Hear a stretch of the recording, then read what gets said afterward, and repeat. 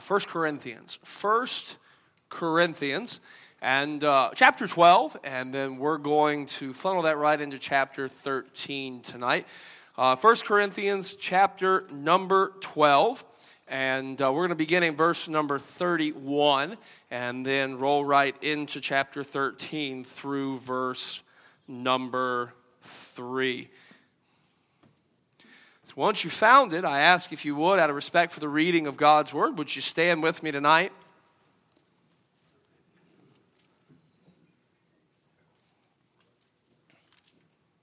I believe very much in what we do. Church matters. Church matters. This thing matters. And I appreciate you being here with us tonight. 1 Corinthians chapter 12, beginning in verse 31, and again, then we'll go through to chapter 13, verse number 3. I invite you, would you read in unison with me together tonight? The Bible says, "But covet earnestly the best gifts, and yet I show unto you a more excellent way. Though I speak with the tongues of men and of angels, and have not charity, I am become as sounding brass or a tinkling cymbal. And though I have the gift of prophecy, and understand all mysteries, and all knowledge, and though I have all faith, so that I could remove mountains, and have not charity, I am nothing. And though I bestow all my goods to feed the poor, and though I give my body to be burned, and have not charity, it profiteth me nothing." Father, tonight I pray as we look into your word, that you'd help us. Help us, I pray, on this Wednesday night when many of us are probably still tired from the holidays, where, Father, many of us are in the middle of this Ohio winter and we long to see the sun that we have not seen in a while. And, Lord, it weighs on us a little bit. Help us tonight, I pray, to have an unusual focus. Help us tonight, I pray, to have an unusual attentiveness, that we might both hear and heed everything you'd have for us. Lord, we want you to meet with us tonight. Our hearts truly do hunger and thirst for you. We ask these things in Jesus' name. Amen. Thank you. You may be seated. I don't know about you, but I really do love New Year. I really do love the New Year. It's almost as good as that new car smell. Am I right? The New Year, it naturally lends itself to evaluation. And really, it naturally lends itself to an eagerness for new goals and for new growth. Now, here's the thing, not crazy goals. I'm too old for that. Believe it or not, there was a time in my life where one of my goals was to run an Ironman triathlon. That was a dumb goal. And no, it didn't happen. And so that is not on my list for 2023. If it's on yours, more power to you. But I tell you, the new year is a wonderful time for evaluation. It's a wonderful time for new goals, for new growth. I loved having the opportunity to look over the notes from Pastor Josh's sermon on Sunday morning to see those 9 questions for a better 2023. And I really, even as I read over the questions, it really challenged me to think about some of those things in my life. Now, here's the thing, church. It's good for us to evaluate. It is good for us to be eager to grow. It is good for us to have goals. If you're not ready to evaluate, if you're not eager to grow, if you don't have goals, let me tell you, you're really not pursuing Christ like you should.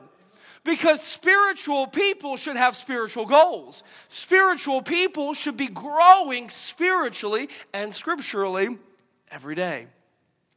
This thing of evaluation, of growing, of goals, of all that, it's good for us personally, and it's good for us corporately as a church. So I wonder tonight, how do we want to grow this year as a church? Just think about it. How do we want to grow this year as a church? What do we want to accomplish this year as a church? How are we going to be different at the end of this year as a church? You know, we could list this and this and this, and we could put up charts, and we could put up graphs, and we could have plans and proposals and programs and details. But tonight, I want to key in on something that Paul said there at the end of chapter 12. He said, "Yet I show unto you a more excellent way." I want us to consider tonight how we can live this year a better way. Now, we understand what was Paul's point. Paul's point was love. Paul's point was love. The more excellent way, the better way, is love. But we got to stop here, because that is a misunderstood thing in this day and age. So consider first tonight, if you're taking notes, the explanation of love. Paul wrote, verse 31, "But covet earnestly the best gifts." We can understand that, but we are coveting earnestly. We are striving earnestly after the best gifts. He says, "And yet I show unto you a more excellent way." He said, "Though I speak with the tongues of men and of angels and have not charity or love, I am become a sounding brass or a tinkling cymbal." Church, this better way is love. Understand tonight with me the explanation of love. We have to know what we're dealing with, because not all love is the same. In English, we really have one word. I might tell my brother at Christmas, "I love you, bro." I might tell Brother Barry at church, "I love you, my brother." I might look at Marco's Pizza and say, "I love pizza." I might look at Christopher and say, "I love you, Christopher." I might look at Amy and say, "I love you, Miss Amy." By the way, not a two of those are the same. Not a two of those are the same. Now, in English, we have the one word. And we use this one word to mean all sorts of different things. And it's important that as we talk about love being the more excellent way, that we know what we're talking about, because not all love is created equal. And because there's a lot of garbage out there claiming to be love that is not. Can I point out, first of all, that when Paul says that love is the more excellent way, he's not talking about self-love. By the way, this is the garbage that our culture is enamored with today. Self-love. Self-love. It is full of self-love. What is self-love? It is just a new face on an old thought called humanism, whereby man makes himself to be God. Man makes himself to be the standard of all things. This self-love that we have now, what is it? It says, "Well, I accept me for who I am. I am just fine the way I am," or "I determine who I am and what I am." All that garbage out there, it's garbage. It is all garbage. Well, I just accept myself, and I have determined that today I am this. Tomorrow I might be that. It's self-love. Boys call themselves girls, and girls call themselves boys. 700-pound people call themselves fit. Students go on strike because they believe in university that they all deserve straight A's. This is really happening. Why? Because they have made themselves the measure of all things. They have made themselves, their feelings, the standard for what is right and what is truth. It is self-love. It is garbage. It is not true love. It is not this love. So let's park right there and nail it down. They can fly their rainbow flags all they want. They can say love wins, but they don't get to have that word. They don't get to hijack this truth, because that is not love. It is self-love. It is lust. It is not love. And church, by the way, the church, the house of God, ought to be the pillar and ground of truth. So we better be ready to stand for what is truth. So this is not self-love. I'll move on to things that are, anyways. This is also not romantic love. This is not family love. This is not we're all in it together, brotherly love. When Paul talks about love being the more excellent way, he is talking about divine love. The Greek word here is agape. It is divine love. It is the willing, sacrificial giving of oneself for the benefit of others without thought of return love. Let me say it again. It is the willing, sacrificial giving of oneself for the benefit of others without thought of return love. This love, this divine love, is rooted in what is real. This love is rooted in what is right. This love is given without thought of return. It is gentle. It is generous. It is gracious. This love takes the initiative.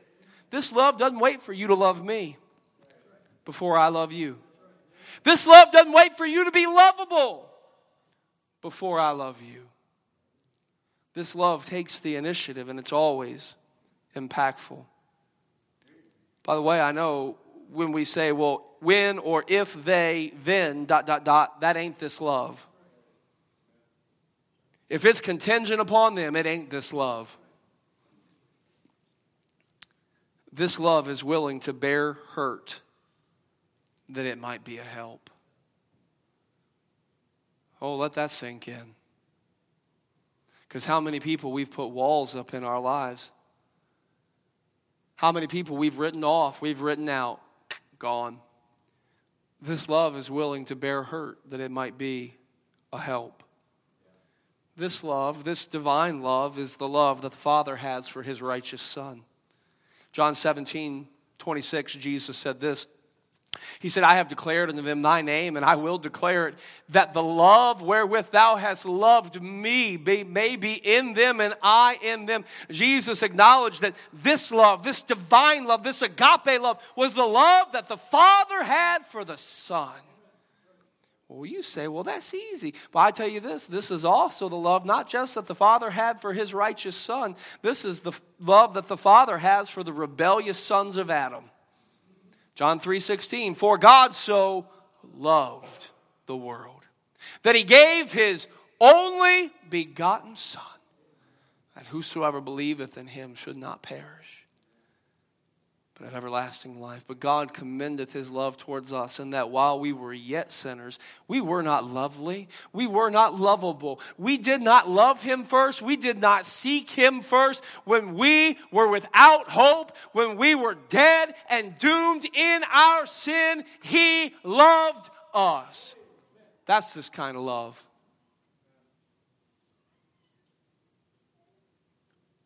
This is the love enshrined in the Lord Jesus. Ephesians 2, beginning in verse number 4, the Bible says, but God, who is rich in mercy, for his great love wherewith he loved us, even when we were dead in our sins, hath quickened us together with Christ. By grace ye are saved.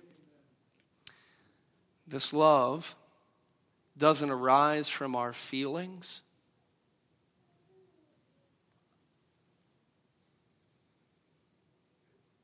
This love doesn't always coincide with our natural inclinations. Jesus said in Matthew 5 and verse number 44, look at this verse, but I say unto you, read it. What are those next three words? Love your enemies. That's not phileo. That's not brotherly love. That's not be peaceable with all men. That is agape. That is that we ought to willingly, sacrificially give ourselves for the benefit of others without thought of return. Love your enemies. That tells me this love is not based on feeling. This love is not bound to my natural inclinations, because this love seeks the best for everyone. And by the way, church, this love is commanded of us. Therefore, I know that this divine love is our choice. Sometimes this love comforts. We mourn with those who mourn. Sometimes, though, this love confronts. Paul had to look at the Galatians and say, am I your enemy because I tell you the truth? Sometimes this love confronts because it is bound by what is real and by what is right. By the way, it's good for us to acknowledge that sometimes helpful is hard. Sometimes helpful is hard to hear, but it still needs to be said. Sometimes helpful is hard to do. Helpful is not always received as such. and yet it's still right to do. I remember when I got my cancer diagnosis, I was in denial, absolutely in denial. The doctor had to tell me some hard things, and I wanted to look at him and say, man, you're out of your mind. I don't need this. I don't need to be here. I don't need to do any of this.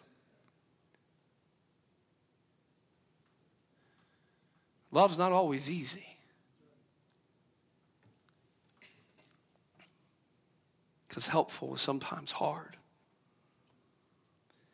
But this divine love is giving oneself to seek the best for another. And church, we can't afford to get that confused. There's a lot of garbage out there claiming to be love. And I'm going to tell you more and more, they're going to look at the church and they're going to say, aren't you supposed to be loving? We are. We are. And I pray that we am, or we are, however you say that in English. Leslie, help me. We are. But the fact of the matter is that if I don't look at somebody in their sin and say, turn to Jesus and get saved, that's not loving. If I say, you know what, I pat them on their back and say, you're okay, go on in your delusion, and they die and go to hell, tell me how that's loving. I pat them on the back and say, you know what, it's fine, just keep doing your best. Oh, don't worry about that sin, it's not that big of a deal, and they destroy their family. Tell me how that's loving. More and more the world's going to point their finger at us and say, well, that's not very loving, but they don't get to determine what that word means. They don't. There's a lot of garbage out there claiming to be love. But church, this is divine love. This is the love that God shows to us. And the love that God wants to show through us as well. And so we see then an explanation of love. But I want you to see 1 Corinthians 13. Let's read those first 3 verses together. I'll read them. You can follow along. Paul said, though I speak with the tongues of men and of angels and have not charity, I am become a sounding brass or a tinkling cymbal. And though I have the gift of prophecy and understand all mysteries and all knowledge, and though I have all faith so that I could remove mountains and have not charity, I am nothing. And though I bestow all my goods to feed the poor, and though I give my body to be burned and have not charity, it profiteth me, what's that word, church? Nothing. We've seen the explanation of love. I want us to see, secondly, tonight, the emptiness without love. I want us to see, secondly, tonight, the emptiness without love. You know, Paul here, he begins to list some of the things that the Corinthians were seeking for. Remember chapter 12, verse 31, he said they are earnestly seeking the best gifts. What were those gifts they were seeking for? He begins to talk about some of them there in chapter number 13. These were what were the things that the church at Corinth were seeking for. These were their goals. These were the areas that they wanted to grow and become more accomplished. They wanted, verse number 1, the gift of communication. Though I speak with the tongues of men and of angels. How cool would that be? At the drop of a hat to be speaking French or Italian or Spanish or Chinese. I think about how awesome that would be just to be able to walk into a room and talk to whoever's there. It would be all right, wouldn't it? I took too long off. This thing don't fit my head no more. The gift of communication. That wasn't the only gift they were seeking for. Verse number 2, we see they were the gift of comprehension. And though I have the gift of prophecy and understand all mysteries. Boy, they had the knowledge down. And they understood what God was doing. They were seeking that gift of comprehension. Ooh, gift of confidence. Not in a negative way, but in a faith way. That verse number 2 as well. And though I have all faith, so that I could remove mountains and have not charity, I am nothing. I've always wanted to have that kind of confident faith in God. Again, faith, it's not the amount that you have, it's the object of the faith. It's the object of the faith. But you know, To have that faith, to walk up to the mountain and say, be cast into the midst of the sea, and there it goes. And to know God is going to do it. How awesome would that be?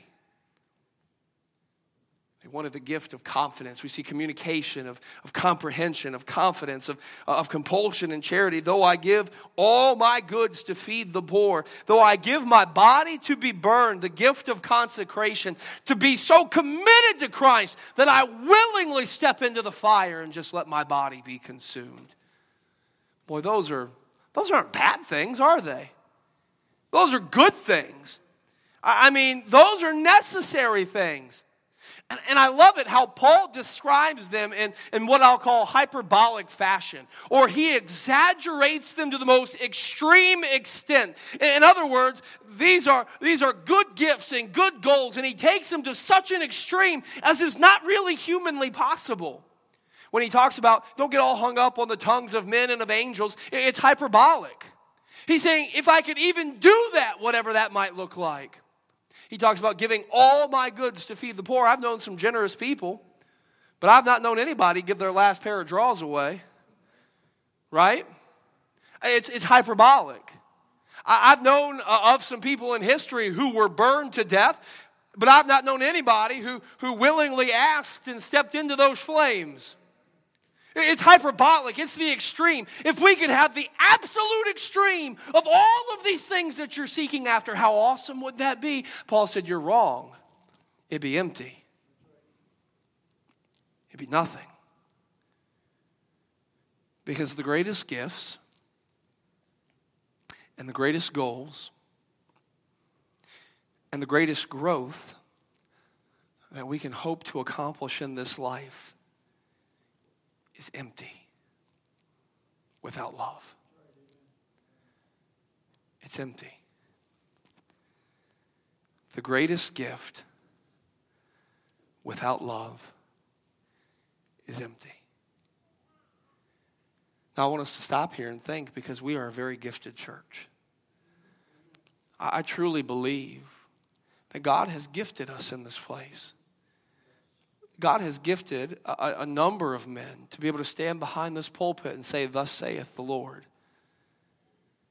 And I don't think we're the bee's knees or anything, but I do think God has blessed this place with men who are capable communicators of God's word. I think about the giftings that we have, whether it's the communicators of our pastors and teachers, our Sunday school teachers, our bus workers. I think about our musicians. I mean, God has gifted this place. You show me another church in the middle of cornfields and soybean fields that God has gifted like this. I listened, my mom and daddy's church didn't have church on Sunday night on New Year's Day. And so I listened to Harvest over the radio. I tell you, Mrs. Wire, I know I texted you after, but man, that was powerful. What a spirit-filled song. What special that was Sunday night. It was powerful. I love listening to our orchestra. God has blessed this place. God has gifted this place with tremendous musicians. I want to see our music program go on and grow and be even more impactful. God has blessed us with skilled laborers. This preacher have to watch a YouTube video to know how to change a light bulb. Sometimes that's the truth. George, I remember when I was a new homeowner, I had to do some drywall repair. So I went out. I knew I had to get me some drywall tape. I spent 30 minutes trying to find the sticky on the drywall tape. There ain't no sticky on drywall tape. That's a true story. Well, that's the thing. See, God has blessed this place with skilled laborers who know how to get these things done, who know how to change light bulbs and patch walls and put in doors and all of those different things. God has blessed this place. God has blessed this place so abundantly. God has blessed this place with servants, with people who just show up and say, preacher, what needs to be done? I'll do it. What needs to be done? I'll do it. We couldn't do a third of what we do, except this place is filled with people who just want to serve God. We are a gifted church, But the greatest gift without love is empty. The greatest sermon, the greatest Sunday school lesson, the greatest jail presentation, the greatest special music, the greatest labor, the greatest service without love, it's empty. It is empty. It is empty. It is empty. It profits me nothing. The greatest gift without love is empty. Church, we got to be careful. Because the greatest goal without love is empty. I love that God's given us vision here. I love God's given us big dreams. You know, this year, Charles, how many Johns and Romans are we going to put together to put out in our community? 15,000? We're going to put together 15,000 Johns and Romans with the goal of getting them out into our local community. We bought them. Golden Apples, we're going to put them together. And then we as a church are going to go into Clyde, Green Springs, Bellevue, and Fremont. They're going to get Johns and Romans. They're going to get the gospel. We're going to get the word of God into our community. Why? Because God's word doesn't return void. It doesn't return void. Big dreams. I believe with all my heart God's going to let us start a church one day. That God's going to bring a man, bring a family. We're going to have the opportunity to work with him, train him up, and send him out to plant a church where there is no gospel preaching witness now. I'm going to tell you, not a lot of churches want to do that kind of thing. They're very concerned about keeping what getting all they can and canning all they get and keeping it all nestled in. We want to see the kingdom built. We want to see men called. We want to see families go out and do the work of building the kingdom of God. Seeing souls saved. We got some big goals. We've got some wonderful goals to see souls saved, to see saints sanctified. But here's the thing, 15,000 Johns and Romans distributed without love. It's empty. It's empty. The greatest gift without love is empty. The greatest goal without love is empty. The greatest growth without love is empty. You might memorize the entire book of Hebrews, be able to push your glasses up on your nose and recite it word for word. That'd be a wonderful thing. I don't mean to belittle that. But the greatest growth without love is empty. We could pack this place out Sunday morning, Sunday night, Wednesday night. We could have 1,000 people in here. Not really. That would not fly with the fire department. But we could have 1,000 people in here, and it could be rolling gangbusters, on like Donkey Kong, all those different things, going wild. But I'm gonna tell you, the greatest growth without love is empty. The greatest gift without love is empty. The greatest goals without love are empty. The greatest growth without love is empty. Man, I find it interesting here. Even the greatest goodness without love is empty. Paul references basically feeding the poor and helping the poor and giving our body to be burned. We could have do the greatest good from a worldly standpoint. We could provide meals for people in need and we could help people who need help. And we have the RU ministry seeking to pull people out of the bonds of addiction. We have the bus ministry going around seeking to reach boys and girls, moms and dads. And we could be seeking to do all of this good, but if we do all this good and we do it without love, here's the thing, it is absolutely empty. Church, remember, none of this is wrong. All of this is good. All of this is necessary. We need to use our gifts. We need to have goals. We need to grow. We need to do good. But while we plan and prepare and practice and push, may we never forget there's a better way. There's a better way. We've seen the explanation of love. We've seen the emptiness without love. Jump down, if you would, to verse number 13 of 1 Corinthians 13. There the Bible says this, now abideth faith, hope, charity, these three. But the greatest of these is charity. Would you notice with me tonight, number 3, the elevation of love. The elevation of love. Again, all of these other things are good. All of these other things are necessary. All of these other things need to be a part of our lives. We need to be doing them. But there is an elevation that is given to love. The greatest of these, Paul says, the greatest of these is charity.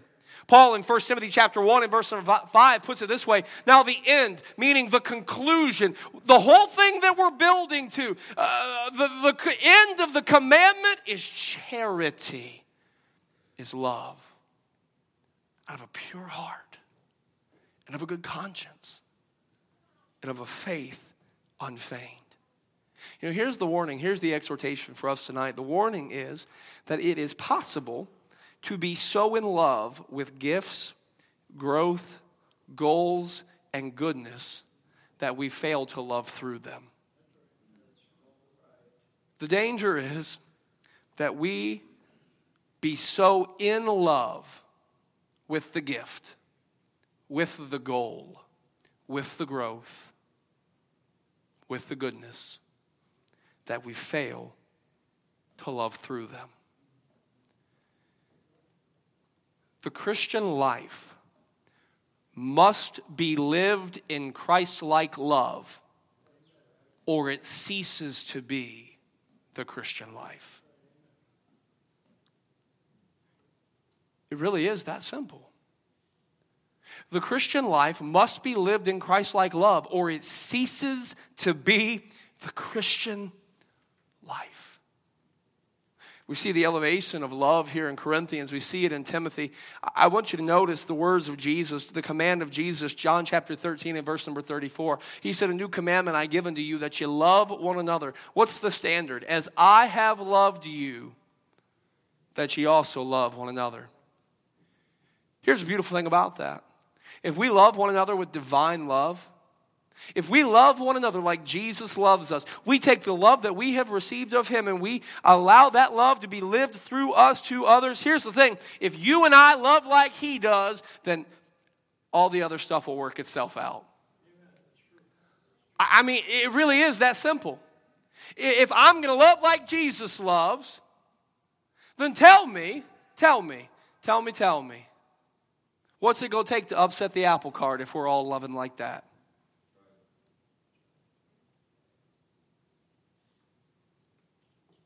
The question is, are we loving like that? We see the elevation of love, not just in the command of Jesus, but we see the elevation of love really in what Jesus was writing to the church at Ephesus. You go to Revelation chapter 2, and I want you to look at this with me, beginning in verse number 1. Jesus here is writing this letter to the church at Ephesus. He says, and unto the angel of the church of Ephesus write, these things saith he that holdeth the 7 stars in his right hand, who walketh in the midst of the 7 golden candlesticks. This is the Lord Jesus who that's picturing. He said, I know thy works, and thy labor, and thy patience, and how thou cannot bear them which are evil, and thou hast tried them which say they are apostles and are not, and have found them liars. And hast borne and hast patience, and for my name's sake hath labored and hast not fainted. He said, nevertheless, I have somewhat against thee, because thou hast left thy first love.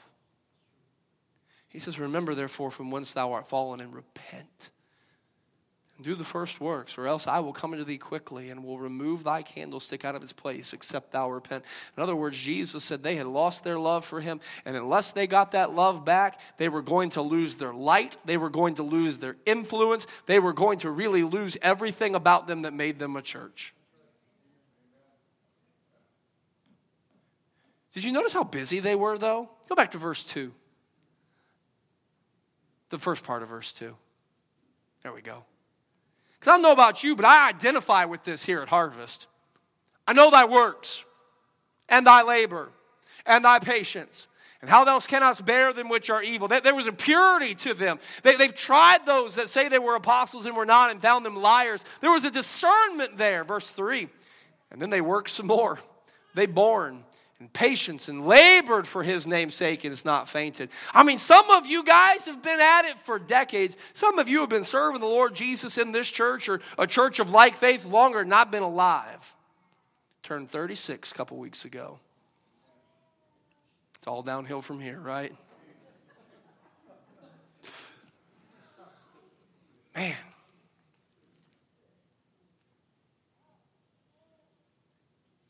Yet in verse 4, he says, nevertheless, I have somewhat against thee,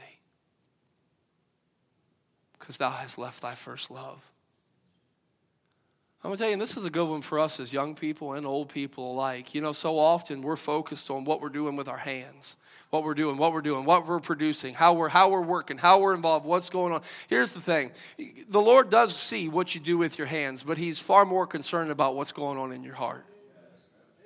I'm going to tell you, those of you who've been at it for a long, long time, the Lord has seen what you have done with your hands.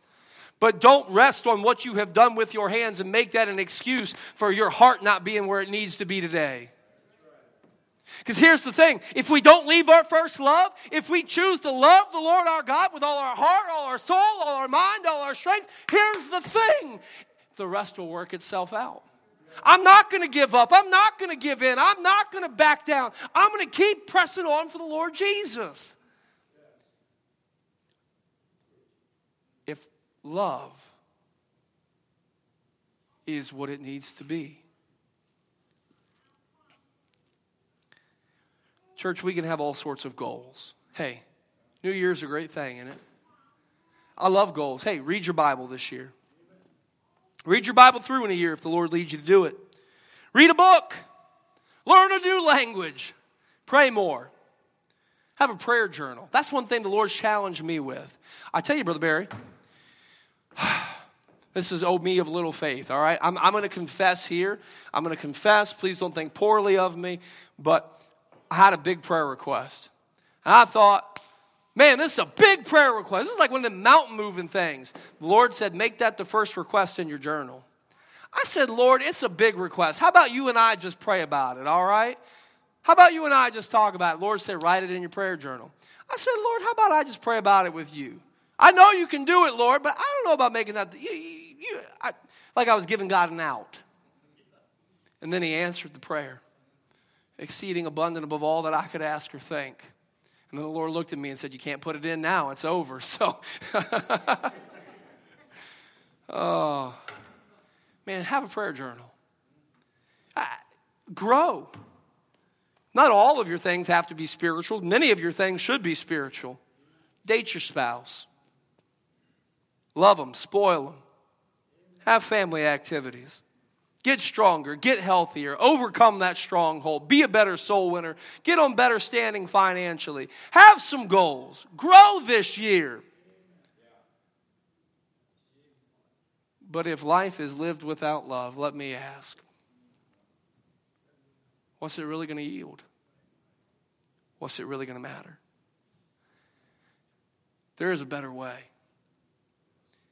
If I'm going to have one goal, if I'm going to have one area of growth this year for us as a church, we're going to have a lot of goals. I can't wait to talk to you about them. But if I could have one, I want it to be that we as a church are more filled with divine love than we ever have been before. I want it to be that we as a church function in divine love more than we ever have before. Because there is no better way than to be a church that loves like God does.